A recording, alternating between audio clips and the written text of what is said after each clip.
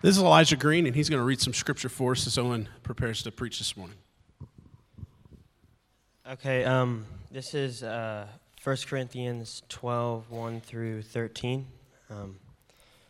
Now concerning spiritual gifts, I do not want you to be uninformed. You know that when you were pagans, you were led astray to mute idols, however you were led. Therefore, I want you to understand that no one speaking in the Spirit of God ever says Jesus is accursed, and no one can say Jesus is Lord except in the Holy Spirit. Now there are varieties of gifts, but in the same Spirit, and there are varieties of service, but in the same Lord. And there are varieties of activities, but in the same God, who empowers them all and everyone. To each is given the manifestation of the Spirit for the common good.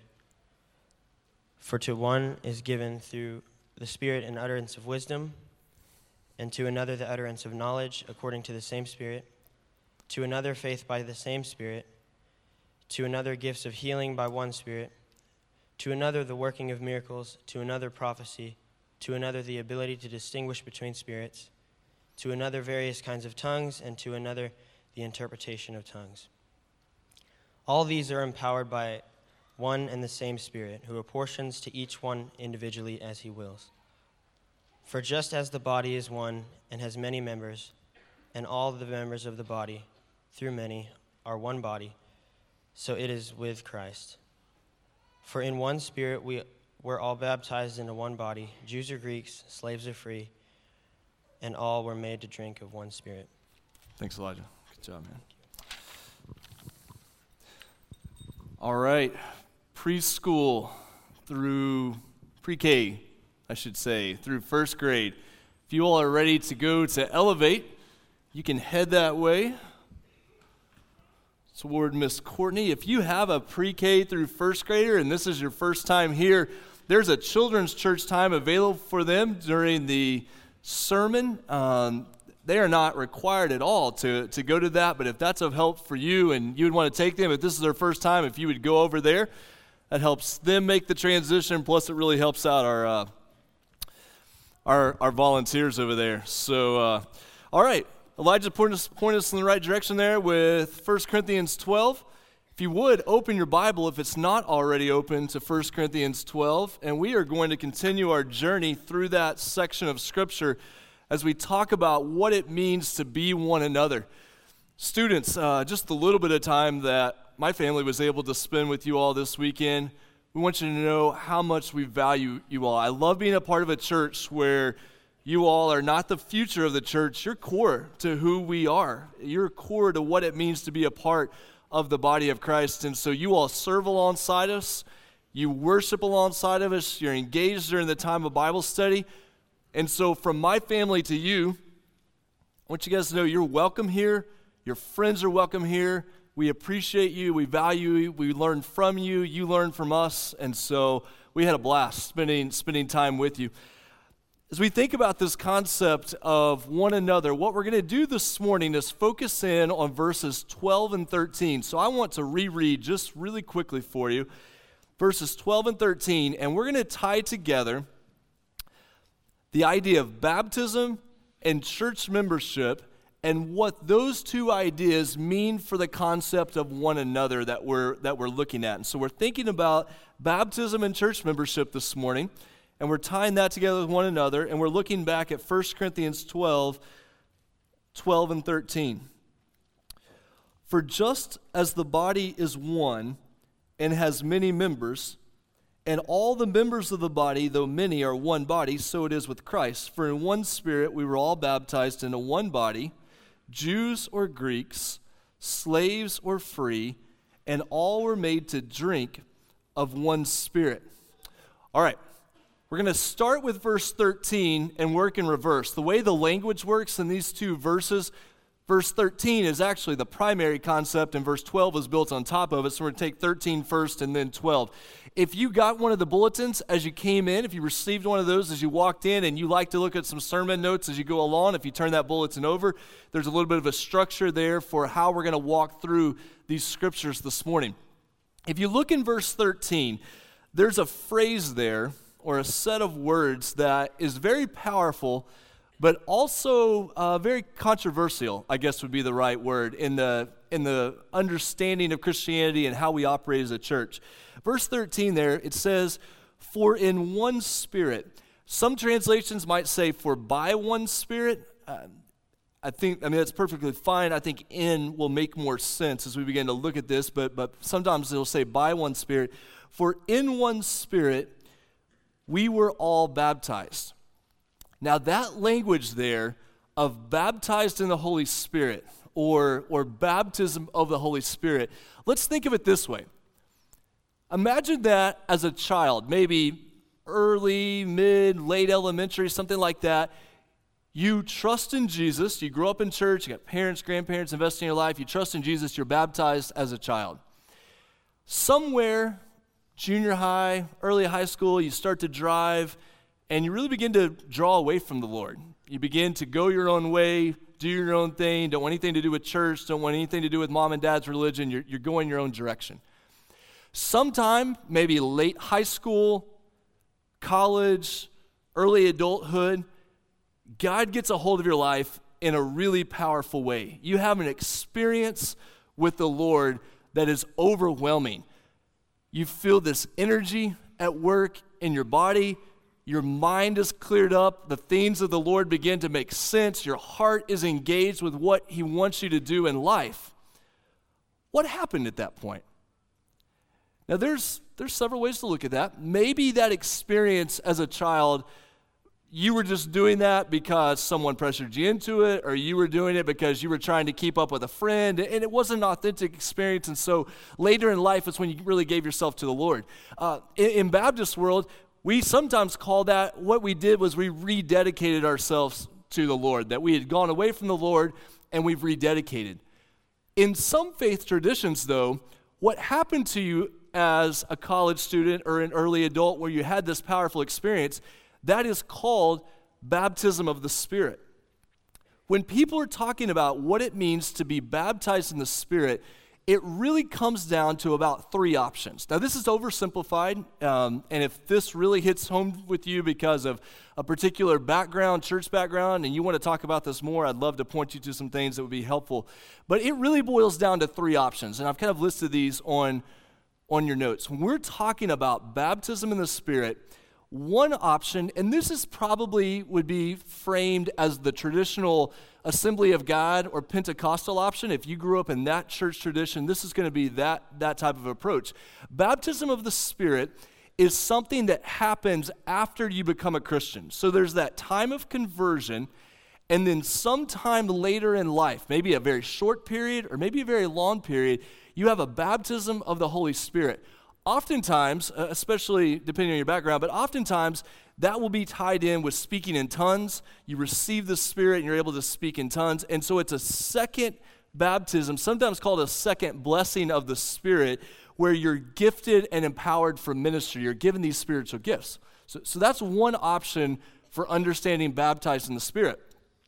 A second option is if you grew up in maybe a Methodist background, some Nazarene background, but Methodist going back to a tradition of John Wesley, if you grew up in that background, baptism in the Spirit happens after conversion again, so you become a Christian, and then sometime later in life you have this experience, except in this tradition, what happens with that baptism of the Spirit is you're empowered with this new holiness. Sometimes it's even called perfectionism, that you are set free in some sense. It depends on how much that happens, but you're set free from sin and you're made holy.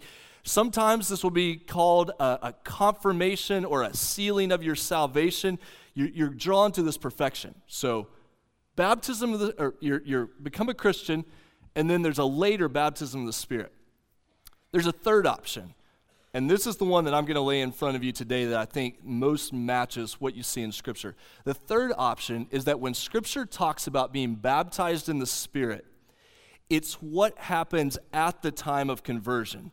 That when you become a Christian, to use church words just for a minute, when you're saved, the power of God's Holy Spirit comes on you in such a way that it says that you are baptized in the Spirit. You say, okay, Owen, there's all these different people out there that have different ideas about this. Why do you think this is the case? Let me walk you through. There are 7 places in the New Testament where it talks about being baptized in the Holy Spirit. I want to walk you through those really quickly. They're going to be up on the screen so you can see them, but I want you to see these different places. The first is 3 locations in the gospel, and it's the way the Gospels work, those first books of your New Testament. Oftentimes Matthew, Mark, and Luke will repeat the same story and use almost identical language. You'll find that a lot in your New Testament as you're reading along. That happens here in this situation. It's talking about John the Baptist is speaking here. I, John the Baptist, baptize you with water for repentance, but he who is coming after me is mightier than I, whose sandals I am not worthy to carry. He will baptize you with the Holy Spirit and fire. Now, Mark doesn't mention and fire. Mark leaves out that phrase, but Matthew and Luke will talk about being baptized with the Holy Spirit and fire. We understand that baptism right there is something that John the Baptist is looking forward to, that Jesus is going to do the baptizing, and it has not yet come, so he's looking toward it. John chapter 1, you get another almost same telling of that story. John chapter 1, verse 33. John the Baptist says, I myself did not know him, but he who sent me to baptize with water said to me, he on whom you see the Spirit descend. This is that idea of Jesus' baptism, and the Spirit descends on Jesus. And oftentimes in that story, it'll say he descended on Jesus like a dove. He will descend and remain. This is he who baptizes with the Holy Spirit. Who baptizes with the Holy Spirit? It's obviously Jesus who's going to do this. Jesus is going to come, and he's going to bring the power of God's Spirit to God's people in a very particular way. Fast forward to the book of Acts. In the book of Acts, chapter 1, Jesus is about to go back to heaven. He's ascending back to the Father, and he's preparing the disciples for this. He says, while staying with them, he ordered them not to depart from Jerusalem, but to wait for the promise of the Father, which he said, you heard from me. For John, this is John the Baptist that we just read about, for John baptized with water, but you will be baptized with the Holy Spirit when? Not many days from now. This is looking ahead to that story in Acts 2 that sometimes we will call Pentecost. Last week I tripped up and called it Passover, but it's called Pentecost, when the Spirit will come in power. One other place in the book of Acts that you see this concept, and I'll switch screens just so I do a better job going one side to the other. But Acts chapter 11, this is in reference to Peter, and Peter went to a man named Cornelius, and so he's beginning to go to some new people and tell about Jesus. It says, as I, Peter, began to speak, the Holy Spirit fell on them just as on us at the beginning, looking back to Acts chapter 2 in this situation. And I remembered the word of the Lord, how he said, John baptized with water, but you will be baptized with the Holy Spirit. Those are 6 references. Number 7 comes in 1 Corinthians chapter 12, verse 13. Let me show you the summary. So if you lay these out one after the other, he will baptize. He will baptize. He will baptize. This is he who baptizes. You will be baptized. You will be baptized. And then you get to 1 Corinthians 12, and it says, you were all baptized. What's Paul speaking of in 1 Corinthians? He's speaking of the work of the Holy Spirit coming on those who proclaim Jesus as Lord and turn to him, repent, trust in him for salvation. Paul is looking back in 1 Corinthians 12 and saying, that's what happened to you. You were baptized in the Holy Spirit at the time of your repentance, at the time of your turning to Christ for salvation. Here's the reason we belabor that point. We live in a world, and we talked about this a couple of weeks ago, we live in a world where there's a lot of confusion about spiritual things. And there's especially a lot of confusion about whether or not I'm a spiritual person. What counts as being a spiritual person is all kinds of strange ideas. But over and over and over in the New Testament, it makes clear that when you repent of your sins and you turn to Jesus, you are empowered. You are baptized with the Holy Spirit. And so I want you to know this morning is that every one of us, no one is waiting for, make sure I say this correctly, No one is waiting for a blessing or a power of the Holy Spirit as if other believers don't have that same thing. We stand shoulder to shoulder as Christians, each of us empowered by the Holy Spirit. Each of us having been baptized by the Holy Spirit so that we stand before God with that power. Now, here's where we have to learn from our Pentecostal friends and Assembly of God and charismatic friends, because sometimes we'll say, oh, yeah, that's really great. I don't often see myself as a spiritual person, but that's really good news to know that the Holy Spirit is at work in my life. And then we don't do anything with it. and to say that even more particularly, we don't do anything with Him. We just say, well, that's really good news, and then we go on with our life as if you begin with the Spirit and then you continue based on your own strength. And the story of Scripture is you were baptized with the Holy Spirit at the time of your salvation, and that same Holy Spirit continues to work in your life, continues to empower you. I love the way that a commentator named D.A. Carson says this. He says, I don't believe in a second baptism or second blessing of the Holy Spirit. I believe in a second blessing and a third blessing and a fourth blessing and a fifth blessing. The Spirit who is at work in your life at the time that you were saved is the same Holy Spirit that continues to empower you and shape you and direct you and convict you of sin and enlighten you to the truth of God's Word and move you forward.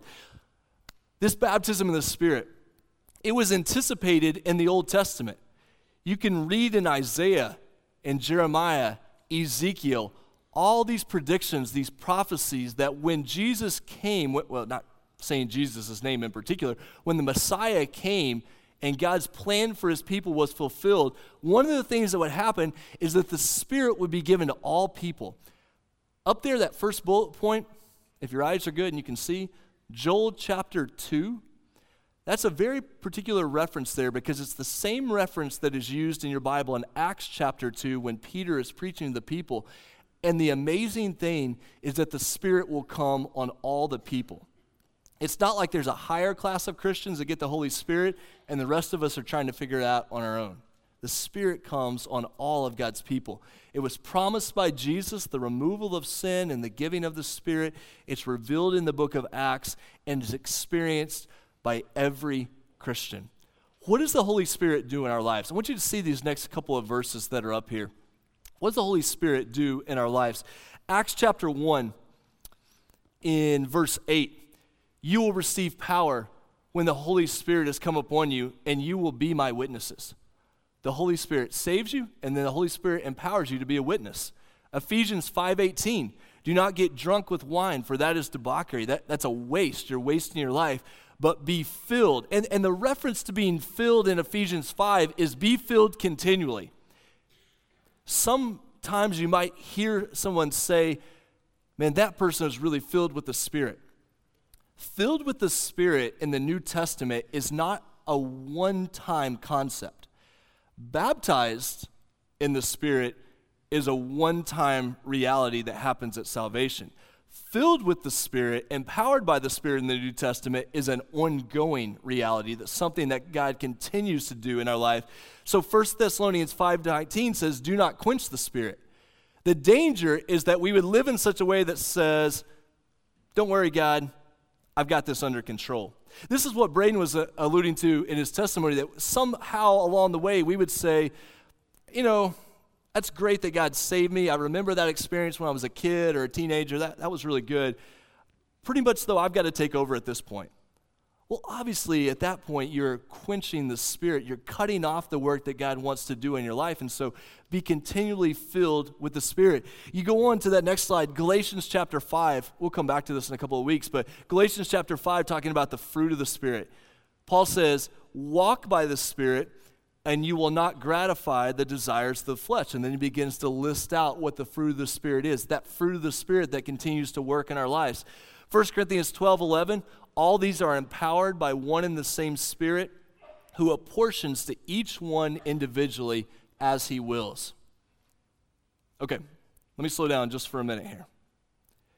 We are talking about what it means to be one another, that we are brought together in the name of Jesus. That includes the students to the oldest adult.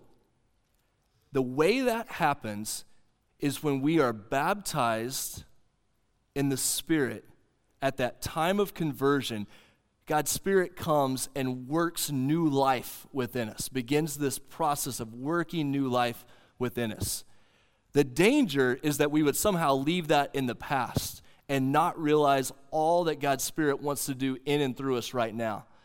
The one thing, I say the one thing, that's a bad pastoral exaggeration, but one of the things that I really hope that you'll get from the study of 1 Corinthians 12 through 14, that you'll come away from this with, is, you know what? God's Spirit really is at work in my life, and He really does want to work through me. Students, the moment you realize that the Spirit of God is at work in your life, and not only in your life, but He wants to work through your life, oh man, the sky's the limit about what you will think that God wants to do to make an impact for His kingdom through you individually and through you together. So what we want to establish up front is that the baptism of the Holy Spirit happens for every believer. You are not missing something in your life that is holding you back from doing what God has called you to do. You have the power of the Holy Spirit at work in your life if you have repented of sins and trusted in Christ for salvation. Now, that is established for every believer. So you say, Owen, okay, baptism of the Holy Spirit. What does that have to do with water baptism? So here's baptism of the Holy Spirit. Why do we practice water baptism? Let me point you to a verse in the book of Matthew. It's Matthew 28, and we use this verse a lot because we find it very foundational. It's one of the last things that Jesus said to His people. Matthew 28, 19 and 20, Jesus says, "Go therefore and make disciples of all nations." How do you make a follower of Jesus? Baptizing them in the name of the Father and of the Son and of the Holy Spirit, teaching them to observe all that I have commanded you. One of the commands of Jesus that's given to His people is that those who are followers of Him will be baptized. What happens is the water baptism becomes a picture of the baptism of the Holy Spirit that happens in your life at the time of salvation. So we're always very clear to say when you're baptized in water, that doesn't automatically save you. What makes you a Christian is when you're baptized in the Holy Spirit, when God's power comes to make you new from the inside out. So why do I have to be baptized? Because the message of the New Testament from beginning to end is that what God does in us is never meant to just stay inside of us. It's meant to be displayed to others. It's meant to be made public. It's meant to affect the way that we live. And so if I just say, you know what, I've been baptized by the power of the Holy Spirit, I've confessed Jesus as the Lord, I don't think I really want to be baptized. The danger there is that can begin to sound, and not in every case, but it can begin to sound like, I'm glad that God did this in my life. I really don't want anybody to see it, or I really don't want anybody to know it. What water baptism does is we say, this is my public profession of faith. Now, I grew up, as many of you know, in a small Southern Baptist church, wood paneling on the walls, Southwest Oklahoma. Your public profession of faith was when you walk down forward to the front of the worship area at the end of the service. I'm not opposed to that. I think there's absolutely a place in that. In the New Testament, though, your public profession of faith is when you are baptized to show that you're a follower of Jesus Christ. When you're saying, I want people to know what God has done in and through my life. And the reason we do that by going down into the water and then coming back up is that's a picture of what God has done for us. That when you go down the water, it's a picture of healing. It's a picture of how Jesus has died for you. You come back up out of the water, it's a picture of resurrection, of this new life that we have in Christ. And so what I want you to see is 1 Corinthians 12:13, baptized in the Spirit at the time of salvation. Water baptism is I want people to see that, not because I'm prideful, but because I want them to know this is a step in me letting people know this is what God has done in my life. Sometimes a long period will pass between the time that you're saved and the time that you're baptized, and you'll begin to think, really doesn't matter. I'd be embarrassed to let someone know I haven't been baptized. Your decision to walk by faith and to say, no, I really do want people to know this, not because I'm being prideful, I just want them to know what God's done in my life, that will do as much for the people that see you baptized as it will for you in taking part in that baptism. Because they're going to think, oh man, I'm not the only one who's been struggling with that. I'm not the only one that's been trying to think, how do I live out this faith that I'm trying to seek after the Lord? Spirit baptism, water baptism, bring us together. Back to verse 12.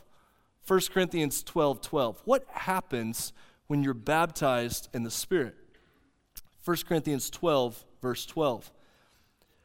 For just as the body is one and has many members, and all the members of the body, though many, are one body, so it is with Christ. What you see here is this idea that when you're baptized in the Spirit, you become a part of the body of Christ. This includes all believers in all places at all times, that we are brought together, that when you're baptized in the Spirit, you're brought together with all other people who that same thing has happened to them.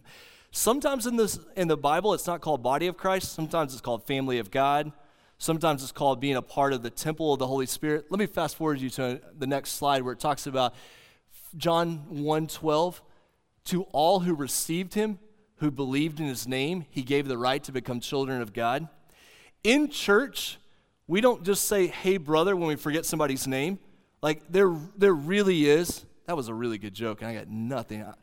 I know you guys hosted students all weekend, so you're exhausted. If you make it through a theologically, doctrinally devoted sermon after United Weekend, you've done something. But we don't just say brother or sister when we forget somebody's name. It really is the fact that God has brought our lives together in the family of God. Ephesians 2, you're members of the household of God, in whom the whole structure being joined together grows into a holy temple in the Lord. How does it happen? In him you are being built together into a dwelling place for God by the Spirit. God brings his people into the family of God. We become a part of the body of Christ to do the work that he's called us to do, and he builds us up together so that we are a temple. We are made holy, a holy place, a holy people for God's purposes. Every believer, every place, all time. Now, that's the body of Christ. That's what sometimes we call universal church membership. When you are baptized in the Spirit, when you become a Christian, you automatically become a member of the body of Christ. Why do we have local church membership then? What's the purpose behind that? No surprise, we're going to go back to Matthew chapter 28. Let me show you Matthew 28 again. Go therefore and make disciples of all nations, baptizing them, reflecting that Spirit baptism, but baptizing in water to make it visible, make it public, baptizing them in the name of the Father, the Son, and the Holy Spirit, teaching them to observe all that I have commanded you. Did you know that in the New Testament, you're never going to find a commandment to be a member of a local church? But you're going to find a lot of commandments that you can't live out fully without being a member of a local church. In the early days of the church, people connected together just out of pure survival. That's how they were going to grow. We live in a world where it's easy to say, you know what, I'm a follower of Jesus. I'm really not into supporting religious institutions. I'm not going to be a member of the church. I'm not opposed to Jesus. People in my generation have a really bad habit of saying, I love Jesus, but I don't like the church. That just doesn't work in the New Testament at all. There are a lot of things in the New Testament that you cannot fully live out without being a part of a local church. When God brings your life together with other believers in the body of Christ, when you connect to a local church, that does not automatically cut you off from other believers. Sometimes people say, I don't want to join a church because I really like my friends that are connected to other churches and I don't want to cut myself off from them. If you join a religious organization and they cut you off from other people, that's called a cult, not a church. When you become a part of a local church, that doesn't cut you off from other believers. That's not saying I'm here to promote Emmaus. It's saying this is God's plan for his work in your life. How are you going to grow? How are you going to worship? Let me show you 3 commandments in the New Testament you cannot live out without being a part of a local church. Hebrews chapter 10, 24 and 25. Let us consider how to stir up one another to love and good works, not neglecting to meet together, as is the habit of some, but encouraging one another, and all the more as you see the day drawing near. Now I'm going to be the last one to guilt you in to being a part of our Sunday morning worship gathering, because I know there are 100 factors that play into that. But when God brings our lives together, and he says part of this process is just regularly meeting together for worship. How do you do that? You do that when you're part of a local church. You do that when you say, these are the people that God has called me to worship with, not just for my own good, but for the good of those around me. I need to be a part of a church. Next screen, Hebrews 13, 17. Obey your leaders. Don't get tied up too much on that part, but it's still a good part of Scripture. Obey your leaders and submit to them, for they are keeping watch over your souls as those who will have to give an account. Let them do this with joy and not with groaning, for that would be of no advantage to you. The New Testament talks a good deal about spiritual leadership, not as if there's two classes of Christian, those who are the leaders and those who are just kind of following along, but there are people who have the role of leadership in the local church. If that verse is true, and I believe that it is because I believe that the Bible is true, and I have to give an account for those over whom I'm watching their souls, you better believe I want to know who's a member of the church. Who has God brought here so that we are working to equip and empower and serve them and keep watch over them? Church membership is one of those ways that you say, I want that in my life. I want someone who's in a position to be able to keep watch over my soul. If someone says, you know what, I really don't want to be a member of a church, oftentimes that reflects one of two things. Either I don't want any accountability in my life, or I'm scared off by the idea of committing to a particular place because of hurt in the past. And let me tell you, that is very real. And we're not making light of that at all, that you may be coming from a lot of church hurt and you're really struggling about the idea of connecting with the church. That pain is real, and that's a hard process to work through. But don't let that hold you back from the accountability and the gift of leadership and what God wants to do in your life through being a part of a local church. One more screen. 1 Corinthians 12 again. We'll talk about this more in detail tomorrow, or not tomorrow. You're welcome to come back tomorrow, but next Sunday.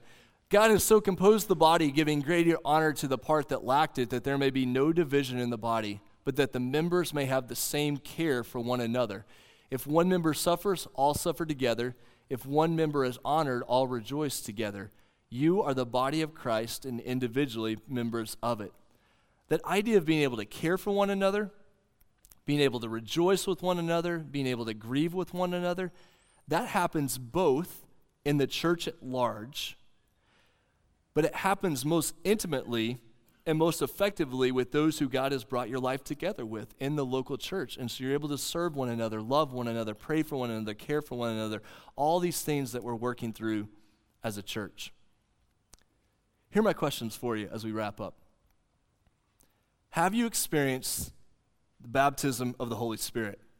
Now, if you're not a follower of Jesus, even that turn of phrase, even that way of putting it, I realize could kind of make you step back.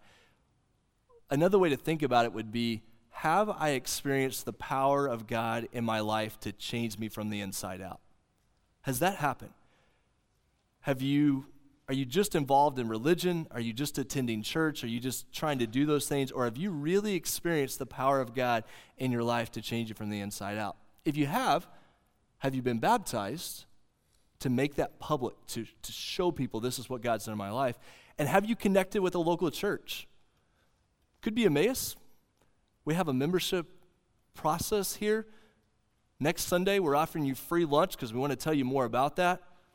3 Sundays from now, third Sunday in February, we have our next membership class that we offer on Sunday morning. We'd love for you to be a part of that, but it doesn't have to be Emmaus. We want to promote. We are thankful for the partnerships in the gospel we have with local churches. I have no problem telling someone, hey, I love those guys down the road. Go check that. I think that could be a really good place for you. The fun thing about that is the partnership that God has given us with local pastors. We're on each other's team. We want to see the body of Christ grow, and we know that happens when people connect themselves to a local church. How's that happen in your life? Now, many of you could check me out really quickly because been saved, been baptized, good church member, check, check, check. Church members are really bad about checking things off and saying, ha, that's me, I don't have to worry about it. So let me turn the question on you just a little bit. Who this year would be baptized because of your involvement in their life? Who would God put in your life that you would be able to love, speak to, befriend, spend time with, so that this year, or maybe next year, you would be able to stand up there with them next to the baptistry as they are saying, I want everybody to know that I'm a follower of Jesus. The second part of that would be, who would God use you to lead them toward church membership? To say, hey, I want to encourage you to connect with a local church. We'd love for you to do that here, but if not, I've got good friends other places. We just want you to be in a place where you're able to grow, worship, serve.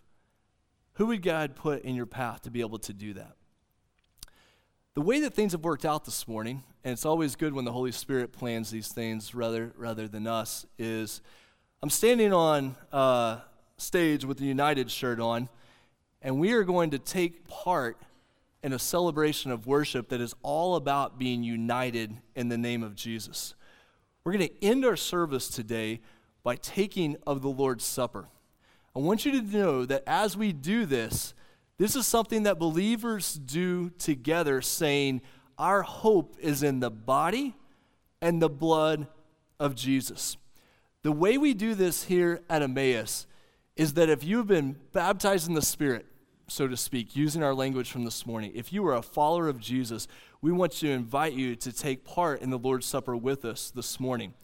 If you are not a follower of Jesus, students, parents with little kids, adults that are visiting with us, if you're not a follower of Jesus, there is no embarrassment, no shame in passing the plate to the next person. No one's going to judge you.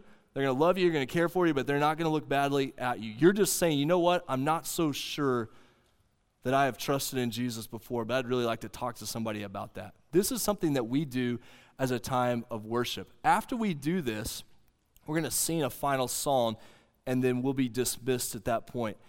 But I hope and pray that you'll think about, what does it mean that we've experienced baptism, and what does it mean that God brings our lives together with one another in worship?